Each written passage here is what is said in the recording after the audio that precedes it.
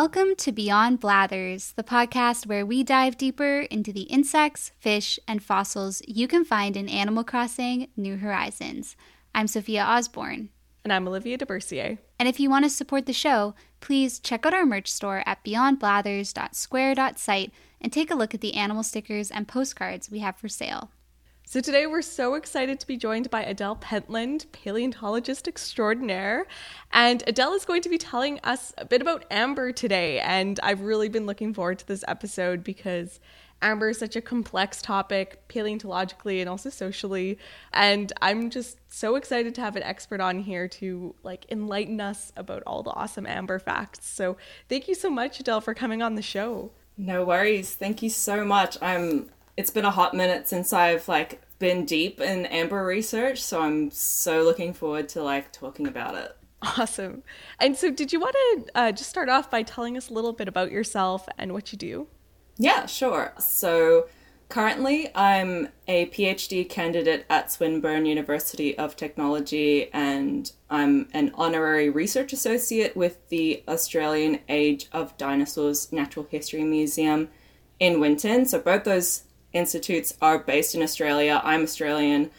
And yes, my main focus at the moment is researching pterosaurs. So they're winged reptiles that lived during the Mesozoic alongside the dinosaurs.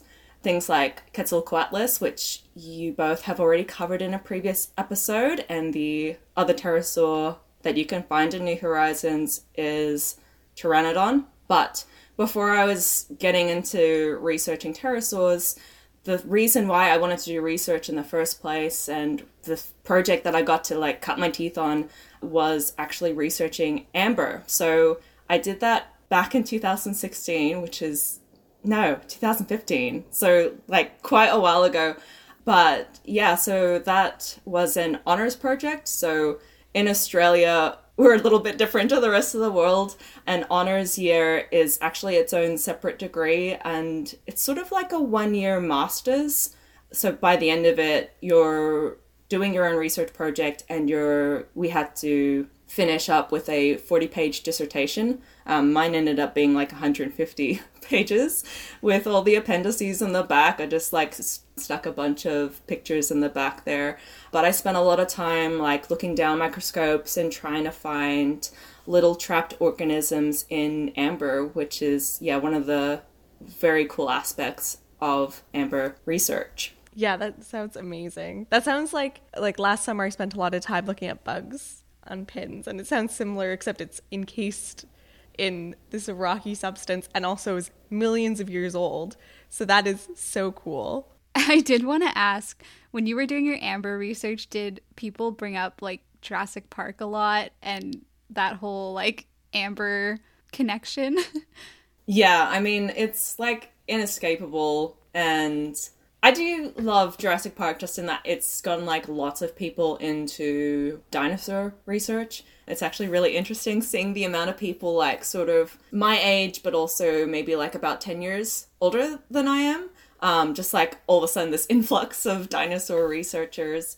But in case you're wondering, no, you cannot get DNA out of amber because DNA would degrade way before that. And a very interesting fact, so Jurassic Park, the novel, it came out in 1990, which is actually before the first mosquito was found trapped in amber. That is a really interesting fact. Yeah, when they did find it, they were and then I don't even think there was any blood in it. And then the other thing about mosquitoes is that, I don't know if it's always been like this, but only female mosquitoes will bite because they're looking to get nitrogen out of your blood so that they can lay their eggs. So when you think about it, it's okay, well, roughly 50% of the population, only, the females are going to be sucking blood. Otherwise, they just eat nectar, which is very sweet. Oh, I feel worse for killing them now indiscriminately.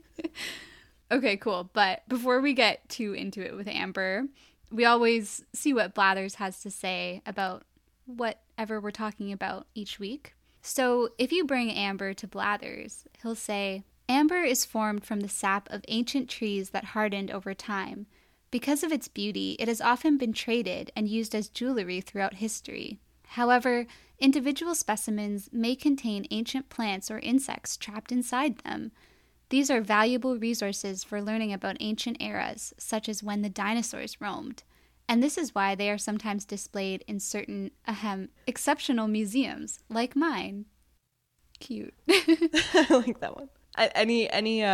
Is Blathers correct in his little quote there? Anything you gotta rip apart? So unfortunately, Blathers is incorrect. Amber is not formed from sap. Amber is actually formed from tree resin. And what's interesting is that I looked back in like previous iterations of the game, and in like the first version of Animal Crossing that came out on the GameCube, they had that correct. And at some point they kind of went, oh no, Amber is tree sap. And the reason why this like kind of grinds my gears is that sap is sugar. So sap is what transports sugars and nutrients in a tree. And obviously you can get products like, obviously after processing, you can make maple syrup out of tree sap, but you can't fossilize sugar because like it'll go moldy way before that. And I'm not sure if you've sort of like dug into the fossilization process that much, but normally the way it works is you have some living organic material, and then the best fossilization processes are when they're covered up relatively quickly with fine sediment, because it stops oxygen getting to it, and then normally it gets just buried by more and more layers of sediment. And obviously as you get further down into the ground, there's more it's an increase in temperature as well as an increase in pressure conditions. So when you think about that, like, sugar doesn't stand a chance basically. But yeah, it's like a common misconception. And another thing about, okay, so the difference between, say, tree resin and sap, more generally, tree resin is a lot stickier and not as runny, but they're actually produced in like different parts of a tree. So if you cut a tree in half, and don't do this, but just look at the diagrams online, someone has already done the work for you. So the sap it's basically released around the outer edges of the tree. So basically, tree resin is produced in the vascular cambium, whereas, sap's sort of on the outer edge. But, if you just look at a tree and it's got all this goop, for lack of a better word, coming out of it, it's really hard to sort of work out what's what. But generally tree resin is something that a tree produces in response to something attacking it, essentially. So it might be insects, it could be bacteria, or it could be fungi as well. So it's basically trying to make sure that whatever is sort of trying to infest it doesn't get too far into it. Otherwise, if that infestation gets really bad, then it'll kill the host and it'll kill that tree. So there's that. Like, another thing about tree resin that really blows my mind is that there are some trees that will produce like kilograms of resin in a day, and botanists today aren't sure why. So as you can imagine, for someone who's trying to like study amber, and it's sort of at that intersection between like botany and geology and biology, it's really hard to sort of work out what it is, what's causing all that amber to be found, and trying to predict where you might find more. But I should point out that resin and sap, these are things that are sort of only produced in trees. So in terms of your proper like biological terms, things that have secondary lignin. So like soft, squishy plants like liverworts, bryophytes, equisetals, which are also known as horsetails, things that generally grow like less than 30 centimeters tall and don't have like rough brown bark. Those aren't the things that will produce tree resin. And then, the groups that produce the most are things like pine trees, like the Pinidae as well. But so I'll just clear that up, that Blathers, it's not tree sap, it's tree resin. And I'll actually, I'm so sad that they axed the original description from the GameCube version of Animal Crossing because it's really good. Can I like flip the script and can I read the definition? Oh, Yes, please yeah, do. go ahead. It's quite long, but I have it pulled up at the moment. So, who? Again, I say who? Just look at this amber, stoutly preserving the pale reminders of our past. And this is quite a large, full-bodied specimen. What? Smooth, exquisite. I'm reeling in awe. Amber is a form of tree resin which has hardened and been preserved in the Earth's crust for millions of years. Resin is produced as a defense against insects and disease. It seals wounds, allowing trees time to heal. Sometimes unlucky insects get caught in the resin too. I wonder what's in your amber. A fly? Perhaps a mosquito? Amber, you see, is a preservative of miraculous proficiency. Bits of amber are like miniature time capsules. Whew, mercy. What prattling? I must beg your pardon. I imagine you feel as though you've been captured in time. I love that. I love that dramatic reading. Yeah. That was excellent. I'm like about to lose my job over here. Got to put more heart into the what's. Yeah, good job with the what? I And never quite know how to pronounce that one. yeah, that's so interesting. That's so much more detailed. Yeah. Maybe they were like, they had to click the skip button too many times, so we have to cut it down or something. Like, that's so strange. Maybe. It's always interesting to hear things that, like, I don't know, seem like I should know as a ecologist that resin and sap are different things, but I guess I wasn't listening close enough in plant science. I have to review that stuff. I feel like lots of, like, yeah, you look up, thankfully, like, the first thing that pops up in Google is that it does say that it's, like, made from resin and not sap, but I feel like more stuff in pop culture, not just Animal Crossing, New Horizons, like, gets it wrong. But yeah, I mean, unless you study plant sciences, you're just like, oh, there's, like, stuff gushing out of that tree. Must be, I don't know, sap? Yeah. Something like Maybe that. it's just because, like, a lot of other plants have sap, so we don't think about other plants having different chemical compounds and stuff. Yeah, I'm not sure. But, yeah, the other part of the little definition that Blathers gave that is correct is that amber is great at preserving small-bodied organisms. So he touched on, was it insects as well as... He says ancient plants or insects. Yeah, so obviously that's incredible just in that even though there would have been like many, many, many insects running around when dinosaurs were running around as well, we don't find them because they are harder to fossilize even though they have like an exoskeleton that's quite tough. There are, you know, certain settings where you might find lots of fossil insects. Off the top of my head, there's a site in Australia that's like a lake bottom. So you find lots of like larvae of insects as well. But obviously you might not be finding ants and, you know, other very important insects that have like co-evolved with plants over millions of years. You're sort of like missing that. But you can actually find small vertebrates in amber as well. And not just insects, you can find other things that aren't insects but are other arthropods, so things like arachnids, ticks as well. And yeah, I've seen like photos of like a very small but complete scorpion inside of amber. And then one of the craziest things that I read about being preserved in amber was like part of a tarantula. And it was like mostly just legs, but it was like 10 centimeters of its legs. So they reckon that the tarantula, this was in Mexico, I believe, they think that that tarantula must have been more than 20 centimeters in size, which is, I hate spiders. I hate like big hairy spiders. It's just a visual thing for me.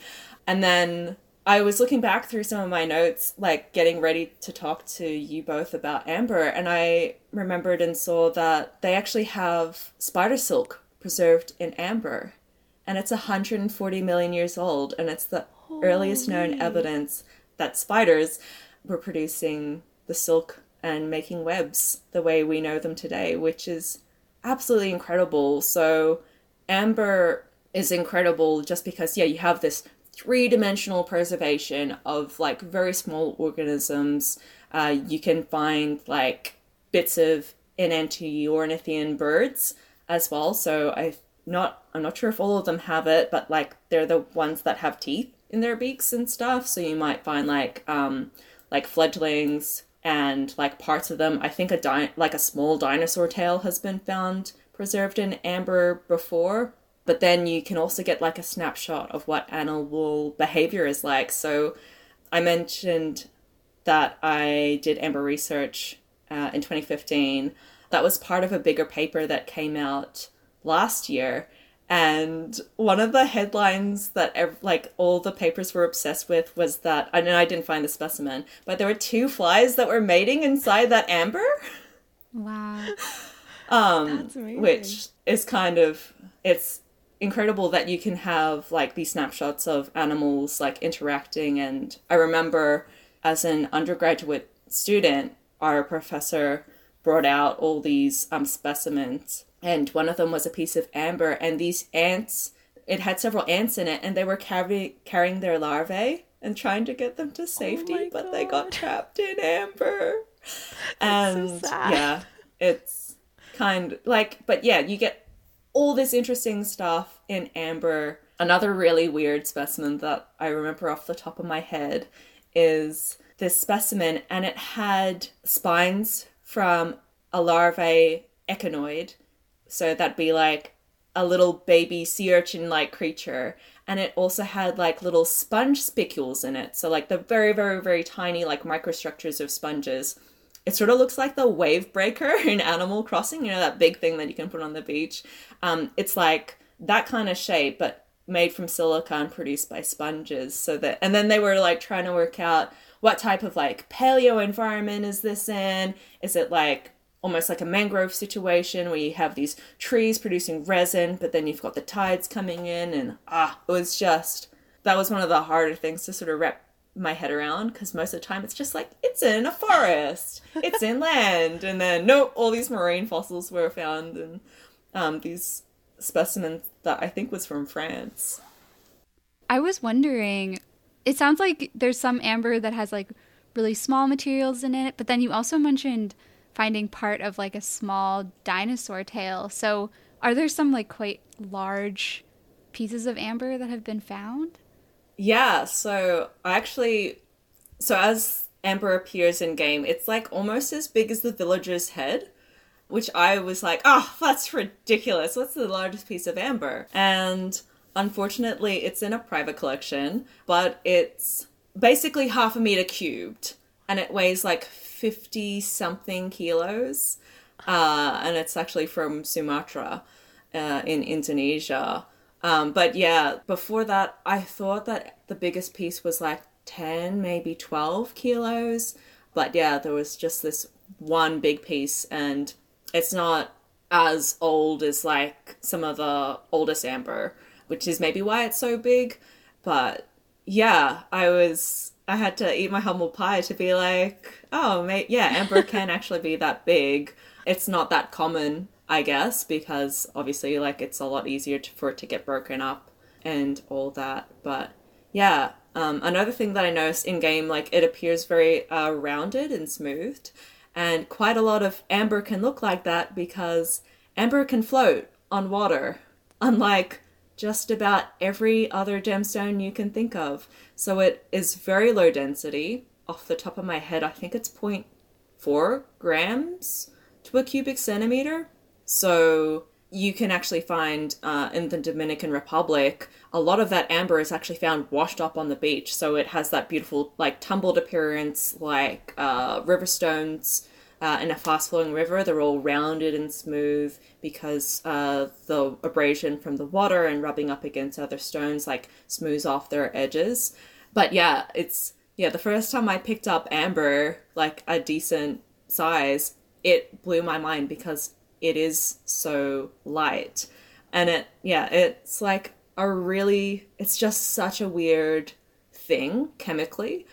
So you touched on a previous episode that it's like one of the few organic gemstones, but unlike just about every other gemstone you can think of, you can't actually write like a chemical formula for amber because it's just made out of like carbon, hydrogen, and oxygen. And actually, you can, so even if your amber doesn't have anything inside it, it's still an incredibly useful fossil because you can analyze a very, very small piece of amber using a technique called chemical spectroscopy.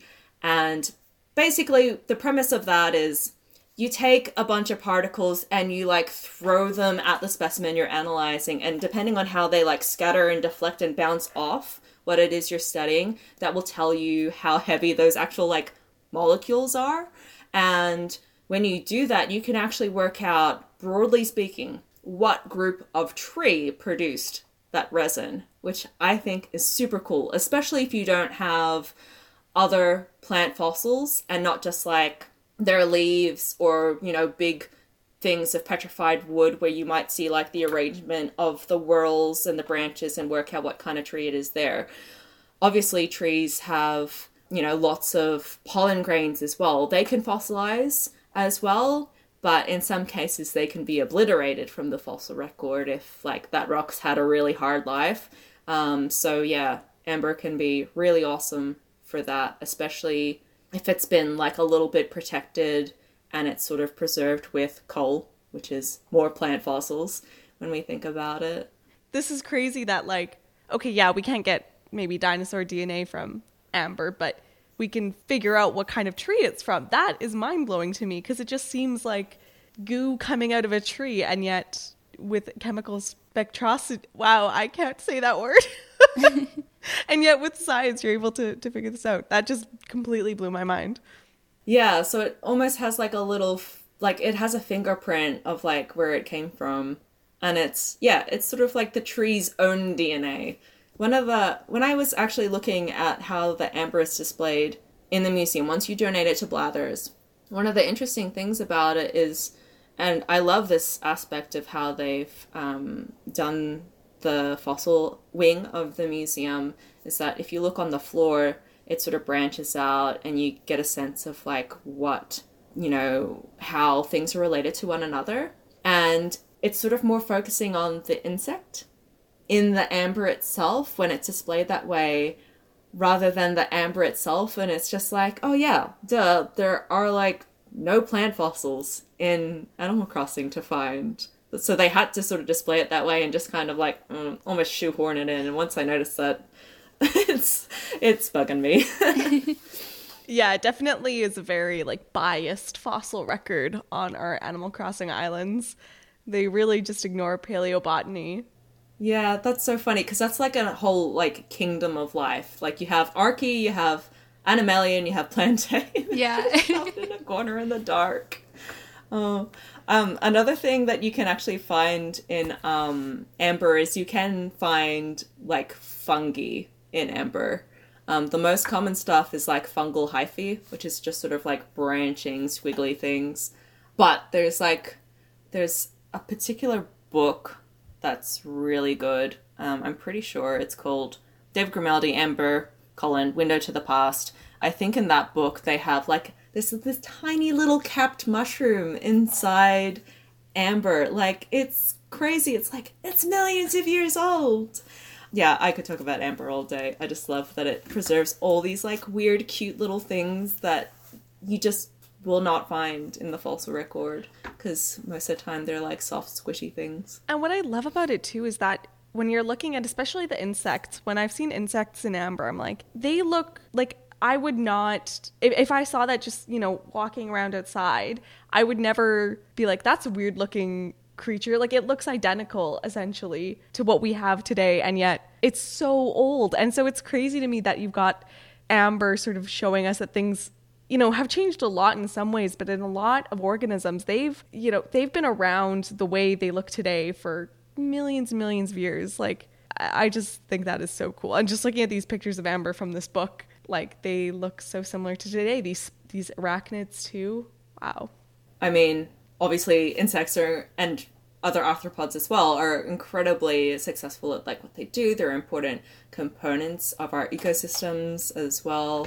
But There's one thing one of my biology lecturers like said to me that sort of always stuck, and that even if an organism looks like relatively unchanged over millions of years, it's like the Red Queen in Alice in Wonderland, in that like you have to run and run as fast as you can just to stay in the same spot. Like even if something looks unchanged, everything else is changing around it. You know, there are new things that are popping up, and like, you know, its environment might be changing, whether it's becoming more arid, whether there is actually more increased rainfall, the composition of the atmosphere. So, but yeah, I mean, it's really awesome that you can find stuff that is like recognizable.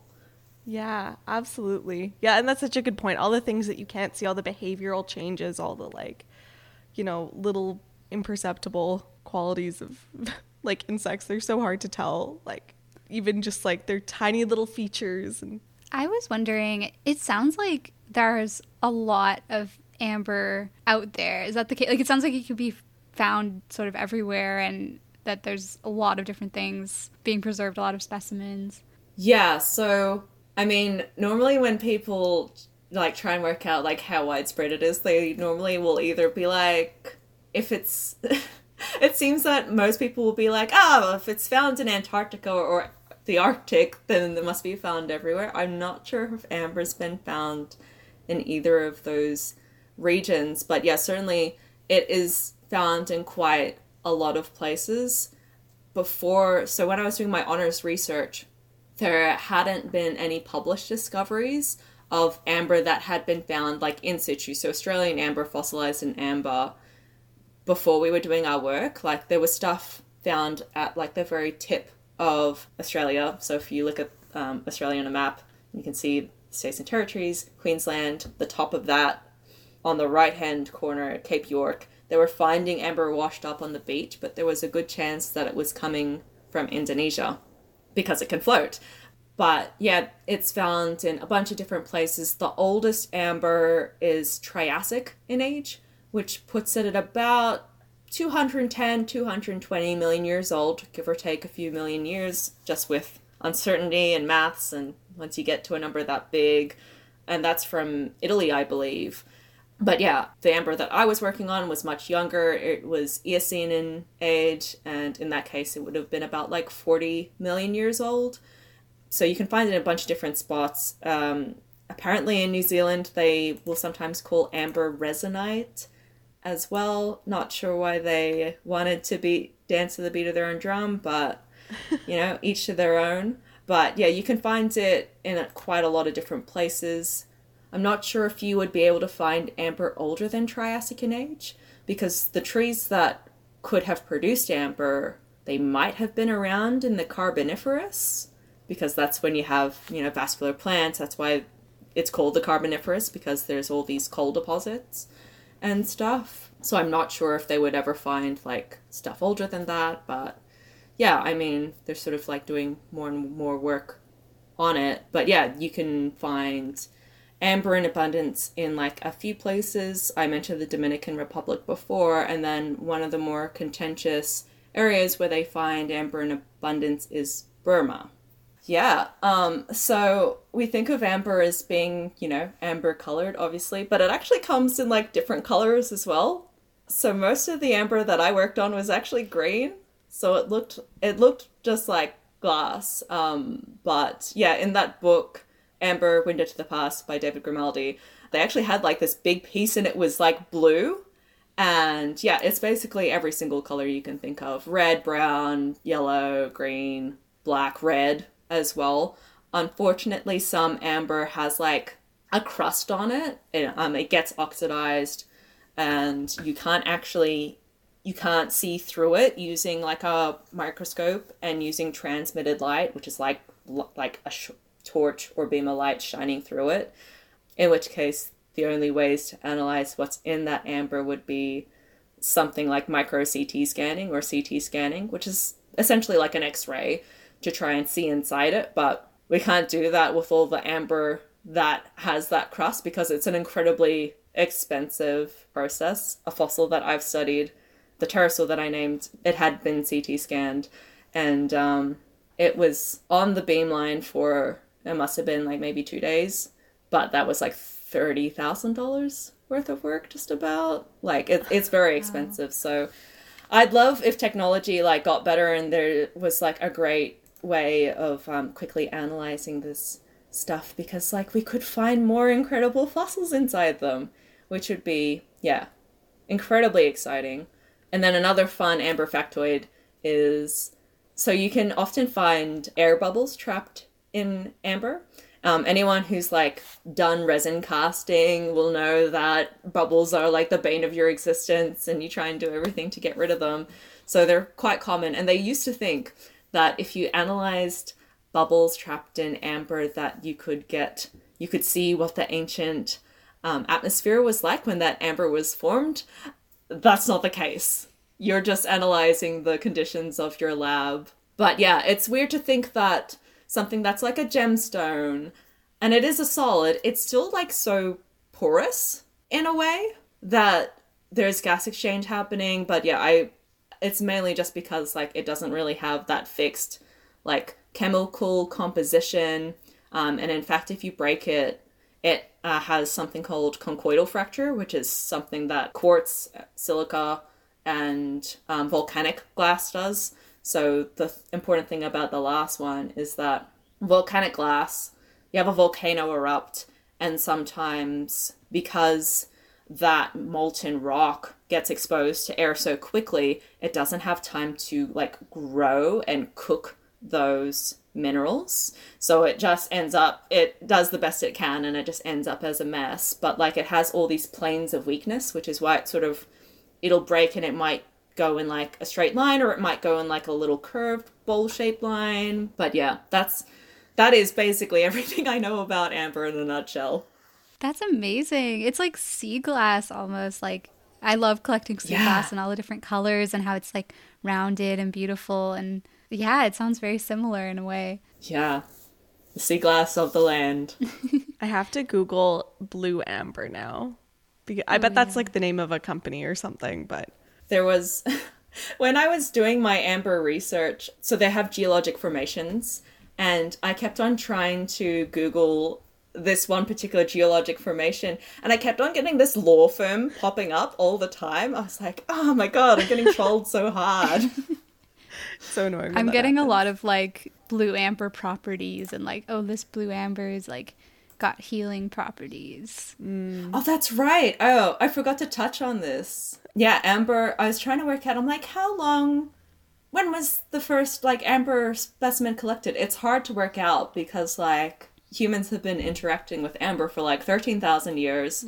And at the time of Hippocrates in ancient Greece, they were, using it in folk medicine. A lot of gemstones have their properties, I guess, or at least that some people believe in. So, yeah, but I imagine blue amber must be quite a maybe more rare type, but yeah, it looks beautiful. It's like this one that I'm looking at is like blue and pink almost, and like some of them look like they have gold flakes in them somehow. Yeah. Like, I imagine, what is that, the plant that, or pieces of stuff that have got trapped inside? Yeah, it might be like just like little bits of plant and maybe the lighting, but well, we also wanted to talk to you, of course, about the controversy around amber, and I know that's something that you know about, and yeah, we would love to hear more about that from you. Yeah, so like other aspects of paleontology, it's not so much like controversy surrounding the fossils and the information that we can learn from them. It's more about the collection of those specimens.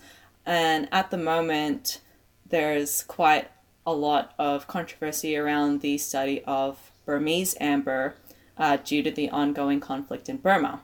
And it's actually gone to the point where in April 2020, the Society of Vertebrate Paleontology, which is a not-for-profit organization that includes paleontologists, museum proprietors, and other researchers internationally, they emailed the editors of several scientific journals, and they urged them to temporarily suspend publications on these Burmese amber.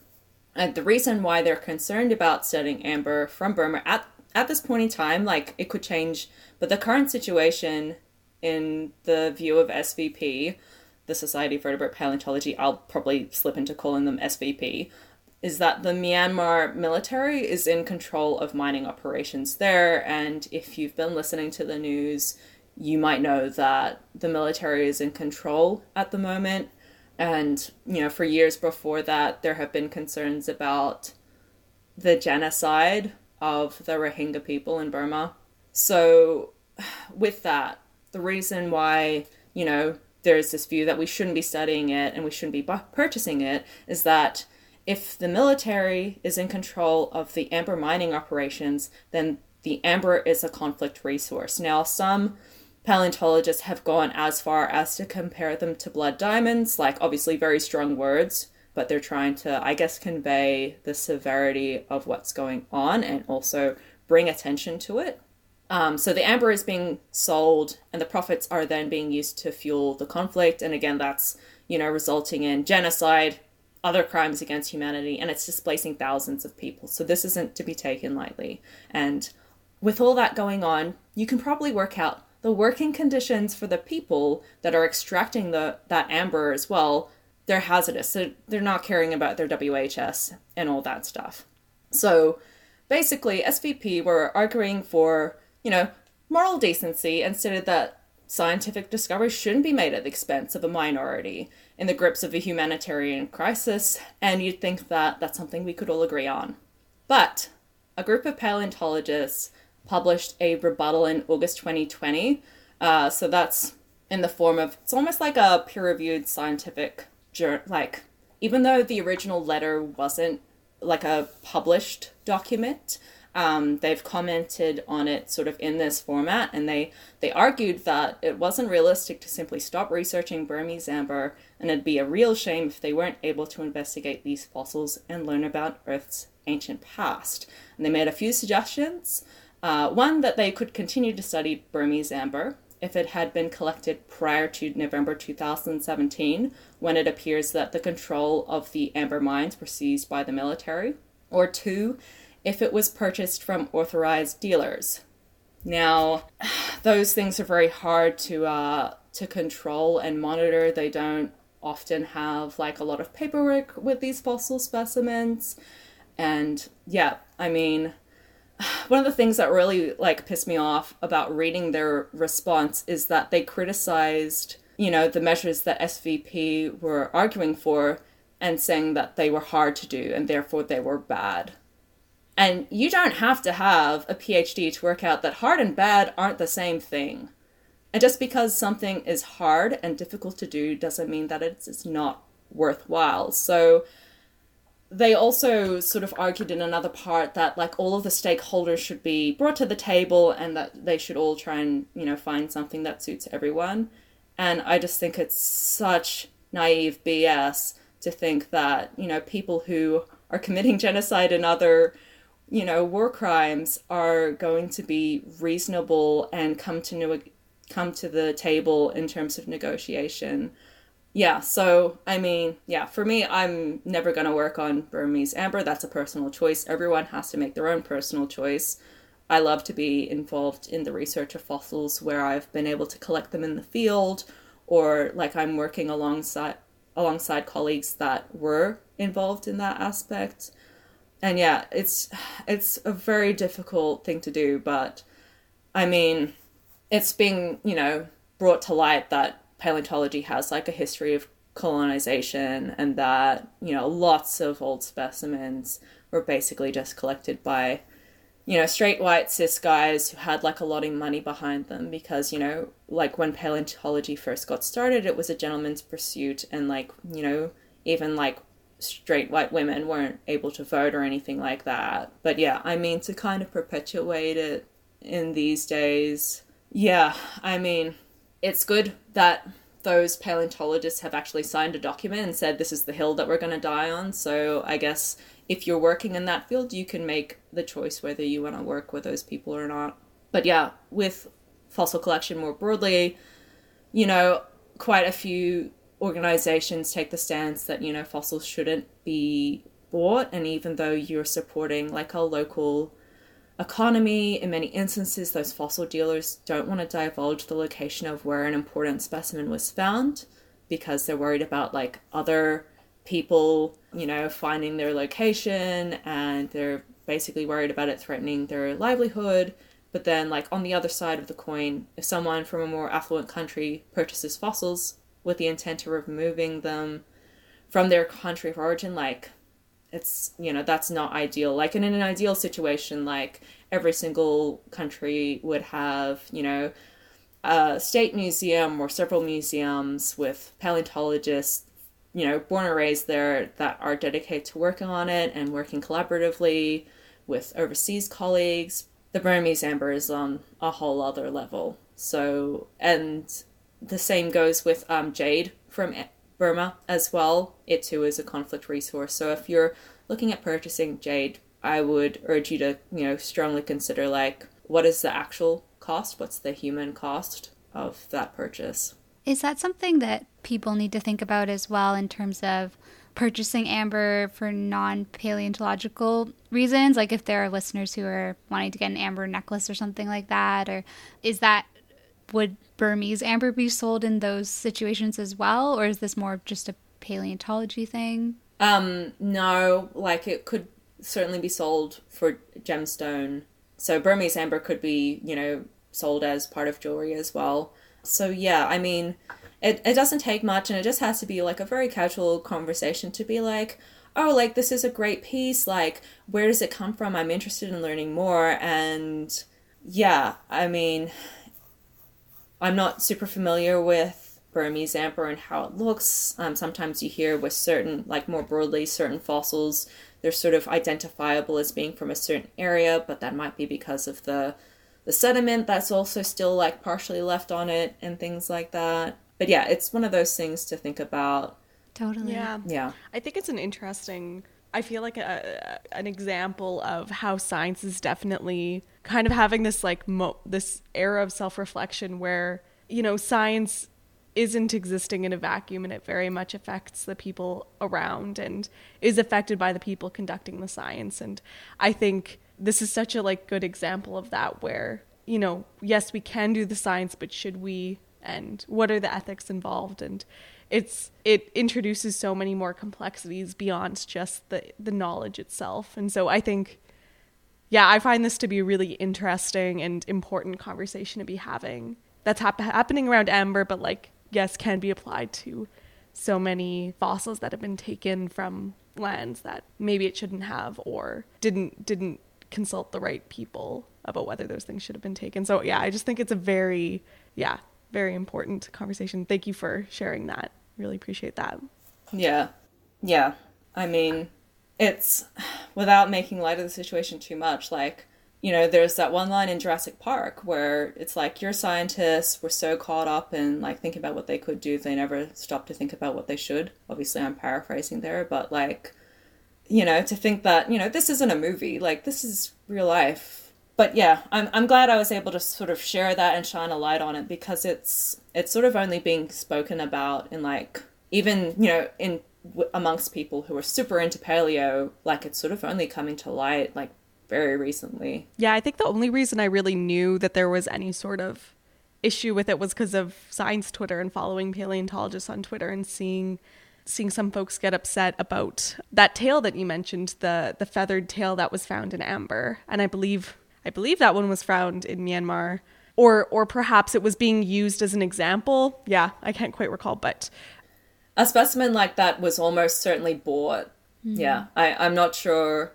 Like, I remember that specimen. I can't exactly remember where it came from, but, you know, in those instances, like, they know how important that fossil inside the amber is. So yeah, it was almost certainly bought. Yeah, and when you see like a picture of that amber, you see why this isn't just maybe a small beetle in amber. We're talking about, like, these are some really potentially exciting finds, but that makes it all the more important to reflect on whether it's responsible to do that and to, spend a lot of money to get it. Yeah, I guess to sort of transition away from the controversy, which is obviously really important, but we'd also love to know more about you, Adele, and like, how did you become interested in paleontology and how did you get into this field? Okay, so I'll try and condense down the long version, but like, any of my family will tell you that when I was 5 years old, all I wanted to be was a vet. And I did not get the marks to get into, like, the course that I wanted to get into uni. So I did, like, a Bachelor of Science, and I found the geology program, and I, like, just fell in love with it. And, yeah, one of the guys, Dr. Chris Mays, he was a fantastic lecturer, super passionate. He works on paleobotany. I emailed him the other week. I was hoping that he would, like, come to field work where I'm based, but I won't see him. But yeah, I don't know. I just found, like, this intersection of, like, geology and biology because, like, you know, when people ask you when you're a kid what you want to be when you grow up, like, I just loved animals and I loved learning about animals, and I get to do that now, and I don't have to worry. Like, the worst, you know, there's, like, a meme online and it's like, bad day for a geologist, like, rock on table is now rock on floor. You know, it's absolutely true. But yeah, so I majored in geology. I did my honors research on amber, and then I was like, oh my god, now I have to enter the real world, and, like, I have to find a job, but I want it to be in paleontology. And, like, the one thing that I could find at the time was working as a tour guide at a dinosaur museum, like, in remote Australia, more than 2,000 kilometers from Melbourne. I hadn't even been in the state of Queensland. But yeah, I was, like, 22 at the time, super naive, and was just like, oh, I'll just work there.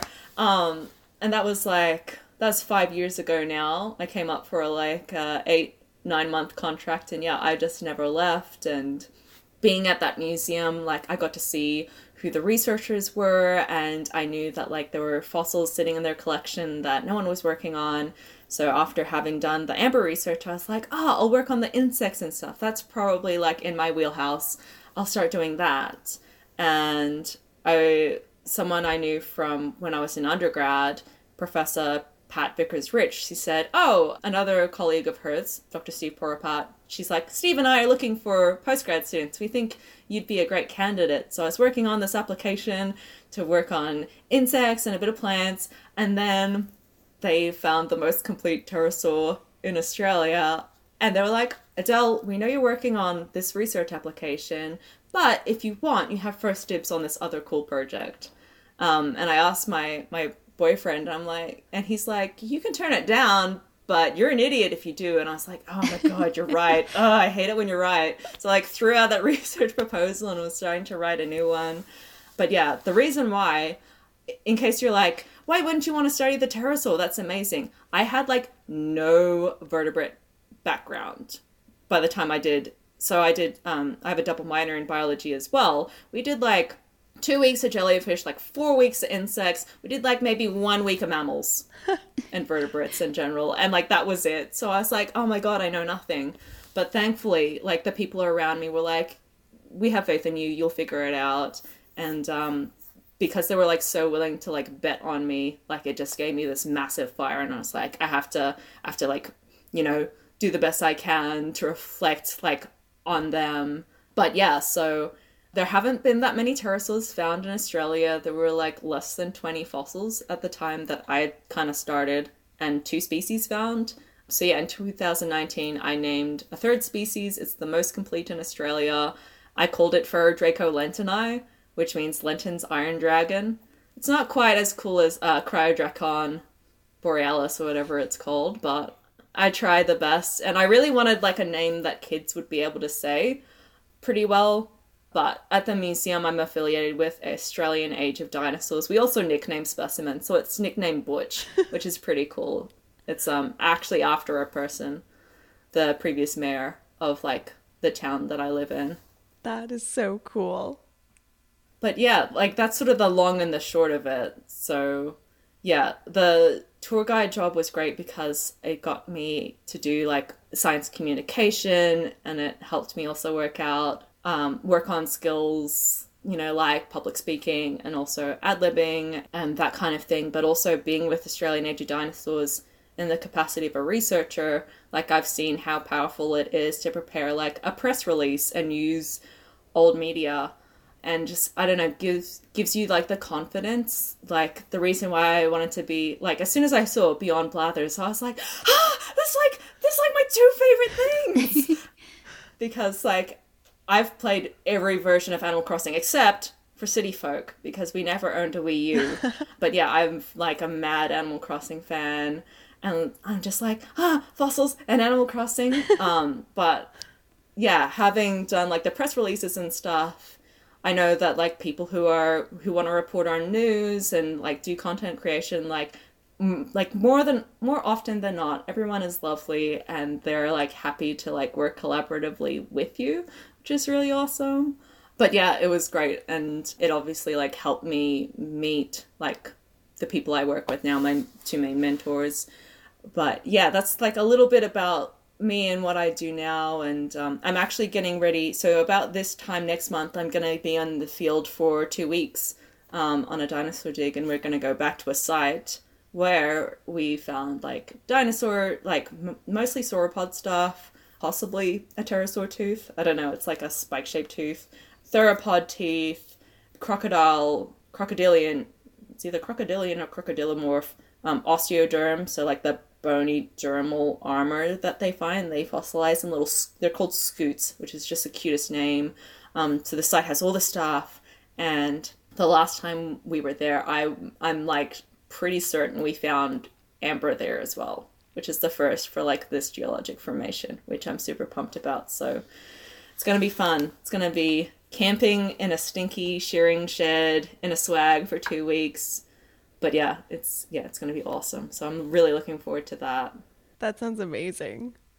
What is it like doing fieldwork in Australia? Like, what is it? Have you done fieldwork in multiple places? Like, I feel like I've only heard of Albertan fieldwork, and I don't know. It seems like when I think of the Australian, I've heard that's intense. Outback, yeah, I've heard it's hot, and I've heard, you know, it's kind of dirty, but I feel like in Australia it would be a whole different experience. Like, it sounds like you guys have lots more venomous, poisonous critters creeping around, whereas in Alberta we've got like black widows and like rattlesnakes, and I think that's all you really have to worry about.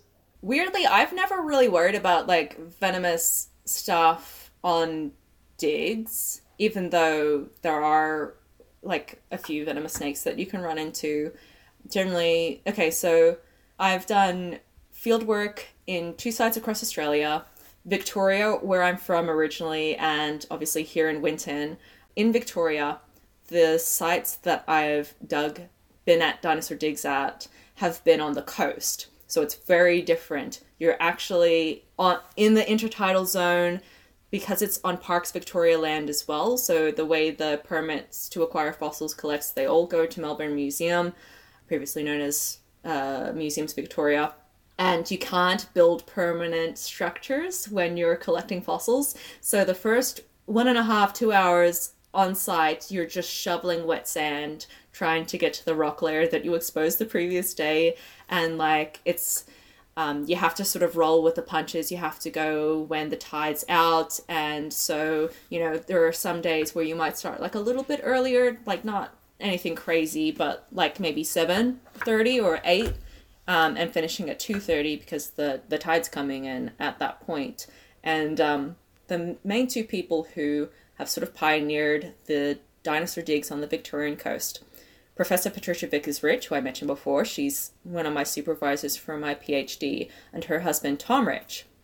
Tom studies mammals that lived at the time of the dinosaurs.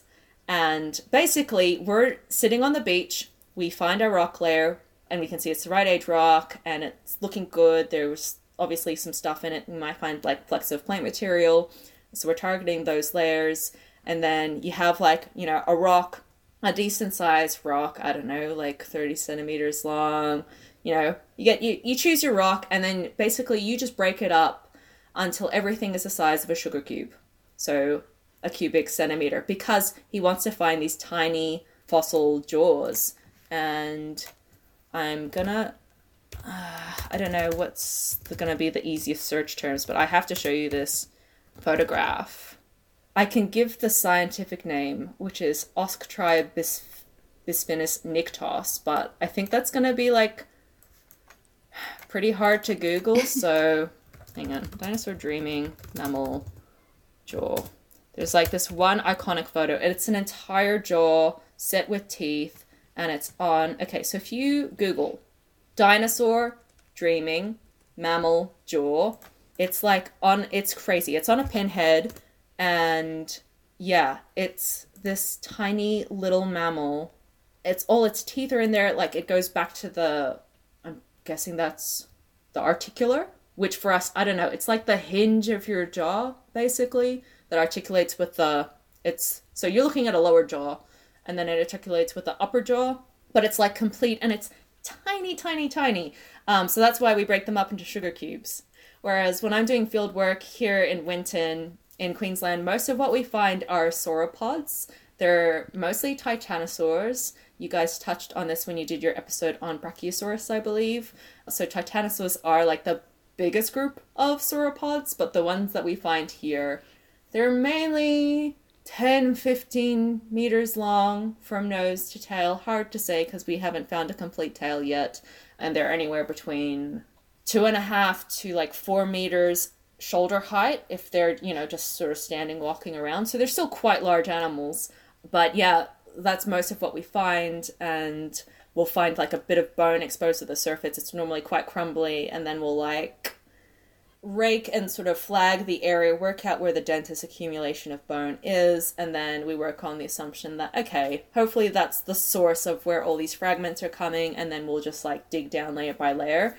But we can use like heavy machinery, like think your Tonka truck kind of things. Like we call it a front end loader, but basically you're using it just to try and like move quite hard, dense soil that's very clay rich and just go down layer by layer. Like you can dig all day and you will not get anywhere. Like it's very tough dirt, but once you get to the actual fossil layer, it's a lot smaller. And then yeah, normally we're working around a sauropod skeleton. They have found something called a megaraptorid theropod. So basically, if you think of the velociraptors in Jurassic Park, it's like the real version of that, but better. Oh, that's so cool. So I'm annoyed that they've misconstrued velociraptor because, so this one particular dinosaur, so it's a theropod, a meat-eating dinosaur. It has huge claws.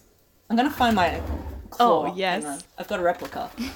While Adele's getting that, I just wanted to mention, for those, like, we'll have to post the photo of this jaw, but it's literally the size of a thumbnail. So that mammal jaw is incredibly small. Oh, so we've got a dinosaur claw. Wow. This is a plaster replica. Oh my god. It's what? As big as my face? Yeah, just about in much. terms of like its length. This is the big claw, and then dinosaur claws would have been covered in keratin. They would have had blood vessels, like any claw on a bear or a cat or a dog, so it would have been bigger than that. But yeah, so the theropod dinosaur has like 3 claws. This is the biggest, you know, sharp serrated teeth like steak knives that have denticles, but they're actually quite small. The arms and the claws are the big meat acquiring weapons on the dinosaur. And it's probably like maybe 200 kilos in weight, 1.5 meters tall, hip height, and then somewhere between 5 to 6 meters from nose to tail. So like quite big. Yeah. Quite a big dinosaur. Not something you want to meet going down a dark alley at night. Yeah. Oh man, I'm geeking out so hard right now. This is the coolest. Yeah. And the really cool thing about the stuff in Winton is that they've only sort of been doing like excavations over like the last 20 or so years. So without the Australian Age of Dinosaurs, and like full disclosure, I am an honorary research associate there, but sometimes I work in the cafe. Last week I was concreting for something else. So I am affiliated with them, but like if it wasn't for them, it would just be sort of waiting on, you know, maybe paleontologists from Queensland Museum to like come out. Maybe like they would do that once every 10 years, like depending on when funding is available. But yeah, they go out every single year. Last year was an exception with COVID. And they're finding like these new fossils. And yeah, they have like a fossil prep lab is there as well. And like volunteers, like members of the public can like work on dinosaur fossils and work there. And yeah, it's just like, it's such a good environment to work in. And I'm like so glad that I made the trip out when I was like 22, fresh faced. And yeah, when I first like moved, I was like, oh yeah, this will like be good on my resume. I'll get like work experience in like another fossil prep lab. And then yeah, I just haven't ever wanted to leave. And I say this like a bunch of times, like in terms of like Australian vertebrate paleontology, like for me, this is it. Like this is the end game, basically. There's lots of like cool stuff that other colleagues are working on that I can't talk about, but like it's literally mind blowing. Oh, well, Wow. I'm so excited to hear whatever comes out of there in the future, whatever confidential stuff there is. But I mean, it sounds so neat. Like you've gotten to work on amber and then this pterosaur stuff, and then you also found that Elaphosaurid, right? Oh yeah. That was I forget about that. So this Elaphrosaurine dinosaur, technically it's only like one neck bone, but the fact that basically we worked out that there was this entirely new group of theropod dinosaurs not known from Australia before based on one bone. That's pretty amazing. And like I've held this view since I started getting into paleontology, like one fossil can like change our understanding completely, which for someone who's like slightly anxious, it's not great. Sometimes I've learned to like be a bit more chill and like find my balance with it. But essentially, so they had this weird bone, this vertebrae in their collections at Melbourne Museum, and the person who prepared the rock away from that specimen ID'd it, one as a neck bone and two as being from a pterosaur. And so when it was sort of decided that I was working on pterosaurs, I would work on stuff in their collections as well. Like some of the fossils have been there for like 30 years and no one's done anything with them. So yeah, that's why I'm like, we don't need to work on Burmese amber. Like there's all this cool stuff. Like, what are you talking about? But yeah, we were looking at it and it's a weird bone to look at. So if you think of a vertebrae, it doesn't look like that at all. Like it's about 5 centimeters long and 1 centimeter tall. So like the ratios between the length to the height are really weird. And it's very low and sweeping. It looks like a funky thing you could put in a wind tunnel and you'd get some weird results. So it doesn't look like your garden variety vertebrae. And I was looking at it, and I looked at it like 2 or 3 times before I realized it wasn't from a pterosaur. Pterosaur vertebrae, so the main column, the centrum of the vertebrae, which is like the main sort of pipe-like structure of it, if you look at it, the end of that centrum that is closest to the head is always convex. So it's an outie. And the side closest to the butt, the tail, is always an innie. It's concave. So it's like a little cave in there. And that is like, there hasn't been any exceptions to the rule yet. So that's like a hard and fast rule. And like, yeah, this vertebrae, both ends were innies. So when I worked that out, I was like, oh my God, it's not a pterosaur. Like, what could this be? So that was a good little panic. And then my supervisor, Dr. Steve Porapat, he was like, oh well, let me just look at this book on this shelf. Frickin' genius that he is. And we're just flicking through it, and so we knew it wasn't from a sauropod because sauropod vertebrae are always epistocylous, so they're the opposite of pterosaur vertebrae. But yeah, basically that is to say that both ends are not concave like this one was, so we could rule that out. So he reckoned it was some type of theropod dinosaur, and we were flicking past a dinosaur from Tanzania called Elaphrosaurus bambergii, and he's like, yep, dead ringer, that's it. And so Elaphrosaurus was found in the 1920s in Tanzania by a German researcher. But yeah, they used to think that they were closely related to ornithomimosaurs because they're very gracile. That is to say, they're the opposite of chunky, basically. They're like quite elegant. They look like their legs have adaptations for running fast, just in terms of the ratio of, I think it's like their tibia to like some of their other leg bones and that kind of thing. They've got like a good fulcrum effect. They're built for speed. But as it turns out, Elaphrosaurine dinosaurs and their sister taxa, it looks like, the Noasauridae, are part of this bigger group called Belosauridae. or no, maybe it's Abelosauroids. Taxonomy terms are the worst. They're so similar. But yeah, that is to say that Abelisaurus basically looks like a T-Rex, except like its skull has like weird ornamentation, like weird bumps and rugose textures. It has like sort of bumps and lumps on it. Not as extreme as Pachycephalosaurus, but like a T-Rex with like a weird head with these bumps on it, and it's even got smaller arms than T-Rex. It has like 2 nubbins. I think it's missing wrist bones.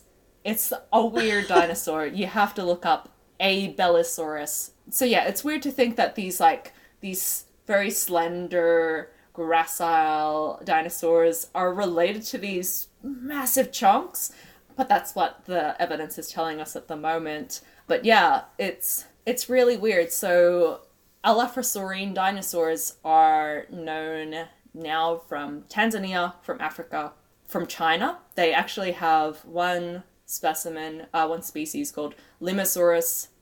I think it's Inextricabalis. But basically they have multiple specimens of that species and a growth series. And what's weird about it is that the juveniles have teeth and then the adults have like a beak. What? So we've never found a head on any other Elaphrosaurine dinosaur, so we don't know whether ours had a beak or whether it had teeth or not. And then, yeah, there was like another specimen from China, which was like CCG 20001. And then, yeah, we were working on our specimen. So before this, Elaphrosaurine dinosaurs were only known from the Triassic. They had never been found in the Cretaceous. So that one fossil, as well as it telling us we have this group in Australia, never knew that. At the time that we were working on our manuscript, it extended their temporal range, their range in time, by 40 million years. So we were like, we're so excited. And then some researchers from South America published on there like a month before our manuscript was submitted. They scooped you. Well, them's fighting words. So scoop is normally when someone actually steals your research. They like stole our thunder. They like ruined our punchline. I'll say that. But as it turns out, Steve Porapat, my mentor, he actually knew that group, and he reckons that he saw that specimen when he went to South America before. But it was just like a bunch of, so it's essentially a series of dorsal vertebrae, which is further in the back, like think of the torso of the animal. But yeah, he just thought it was really funny that he had actually seen that specimen and was like, okay, you're doing that, good for you. But he also knew, I think, the first author on that paper, and like, yeah, we have no like ill will towards them. It was just, I mean, for us, we're just like, yay, we can confirm they are in the Cretaceous with the second specimen. And yeah, the Australian perspective of that story was really cool. But yeah, that was just like a really fun side project to work on. And we got to talk to Dr. Matt Carano, who is like, he's like pretty big in like the American vertebrate, like dinosaur paleontology side of things. He had worked on Elaphrosaurus when that specimen had been taken down when they were doing renovations, and he had seen the specimen that we were working on, and we got to ask him about it, and he was, yeah, super lovely and was like, yeah, definitely, like, you should work on that right away. And it's like, yes sir. But yeah, it was, I don't know, it was a fun side project to work on after like doing some pterosaur stuff. It was fun to like work on a new group and like learn the lingo. And I don't know, one of the most satisfying things I think about research is the struggle of reading and being like, oh my god, I suck, like nothing's sticking. And then like eventually you start making connections and you're like, wait a minute, like, you know, and you can feel it clicking. Like that is, it's so satisfying.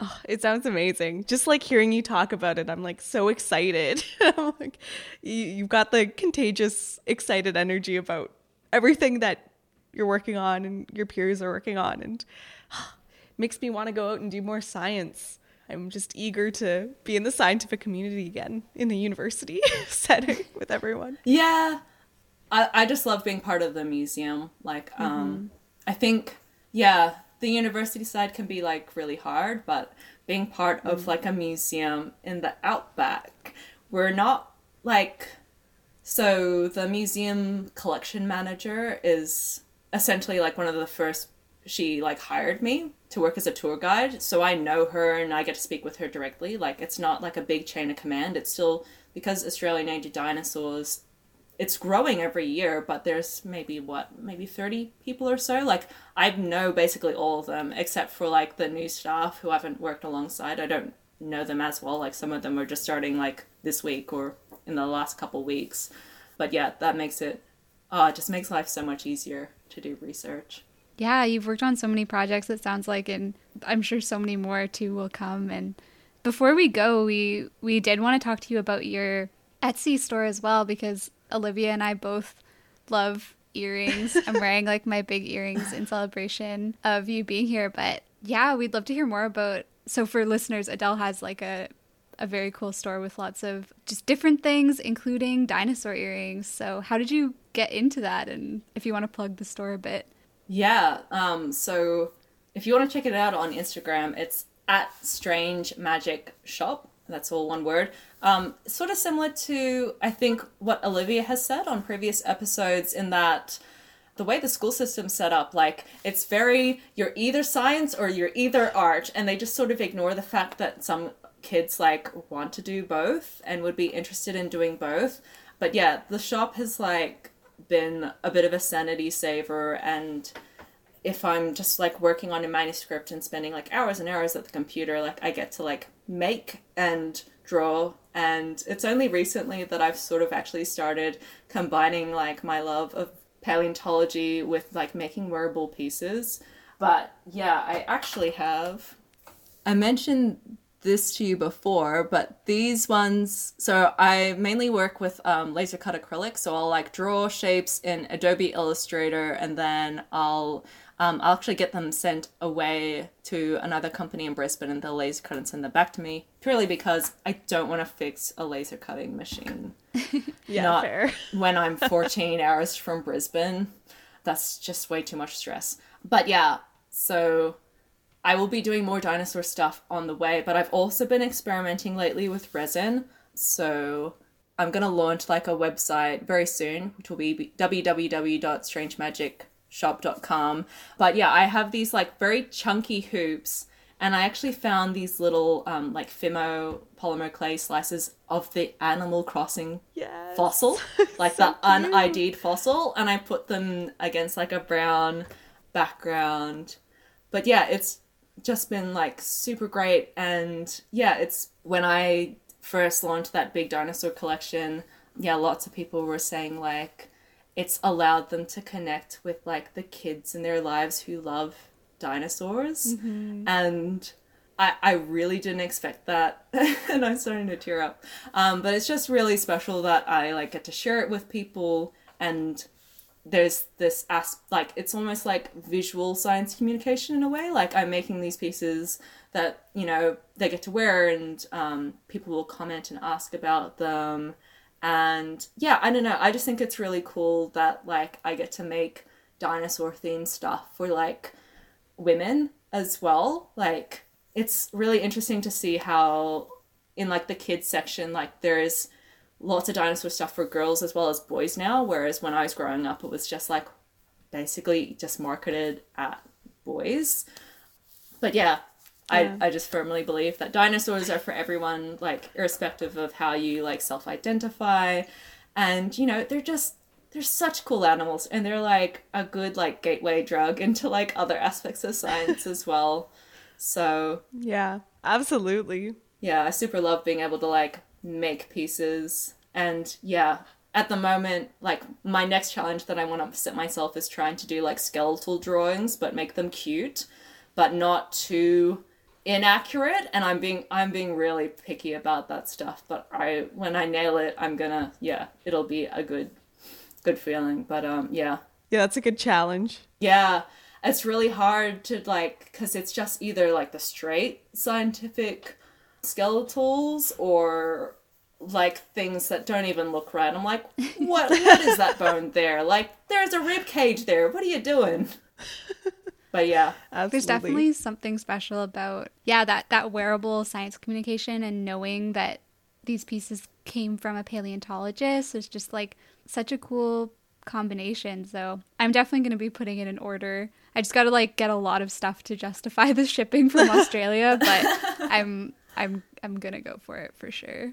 I totally see what you mean too about the earrings being science, because I have a lot of like really big, like, you have pins, colorful, don't you? Yeah, I have pins, and I have like big colorful animal earrings that I often wear. And back when I was working a lot at the zoo, like, kids loved it. Kids would always try and touch them, which was always like a little bit alarming sometimes, but it was like, yeah, they'd be really intrigued. I have to make studs now because someone said like they work with, you know, a special group of kids, and they like, they want to touch them, but they need something that's sort of like safe Not for their gonna, like, lobes. pull out.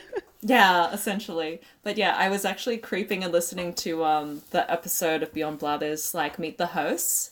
And yeah, I just thought it was so interesting that one of the first things that Sophia mentioned about meeting you, Olivia, was your animal pins. Yeah, I have a very extensive collection of them. It makes her easy to buy gifts for too. And So I've heard. yeah, I think it's just it's like a Miss Frizzle thing. Like Miss Frizzle from the Magic School Bus, like she Oh my god. wore science communication, like not even She just animals, embodied but it. also like space and stuff like that. So Yeah. And it was so fun and colorful. It's so much fun, and it's like, I don't know, it makes it more accessible. I feel like it's not like all about papers and whatever. Yeah. Like Yeah. it's that whole like childlike curiosity and just embracing the yeah. aesthetic too of nature. And like, I love those earrings. Like, for listeners, the earrings that Adele showed us were like they look kind of sparkly, and they were just, it looks like the fossils are like in the soil, in the sparkly sand. Yeah, I need to I've done like a reel where I try to imitate, you know how you walk up to a tree stump DIY workbench and, you know, you work Yeah. away and there's like a cloud. I've done that before, so I think I'm going to do it again when I like show these off, which is going to be fun. That The sounds last really time I cute. did it, my like pet sheep were like in the background having a sniff and You pet sheep? yeah. Yeah. Yes. I love that. I have I'm actually surprised you haven't been able to hear. I've got one at the moment and he probably actually needs a bottle feed very soon. So I'm surprised I haven't heard him in the background. oh my gosh. That sounds adorable. So they're not just sheep, they're like lambs. Little babies. Yeah, so two of them are lambs from last year, and then I've got one, and gosh, he must be like 6 weeks old. So he's like the size of like a small to medium dog at the moment. But yeah, he's Oh my very gosh, sweet. how cute. Well, thank you so much, Adele, and thanks everyone for listening.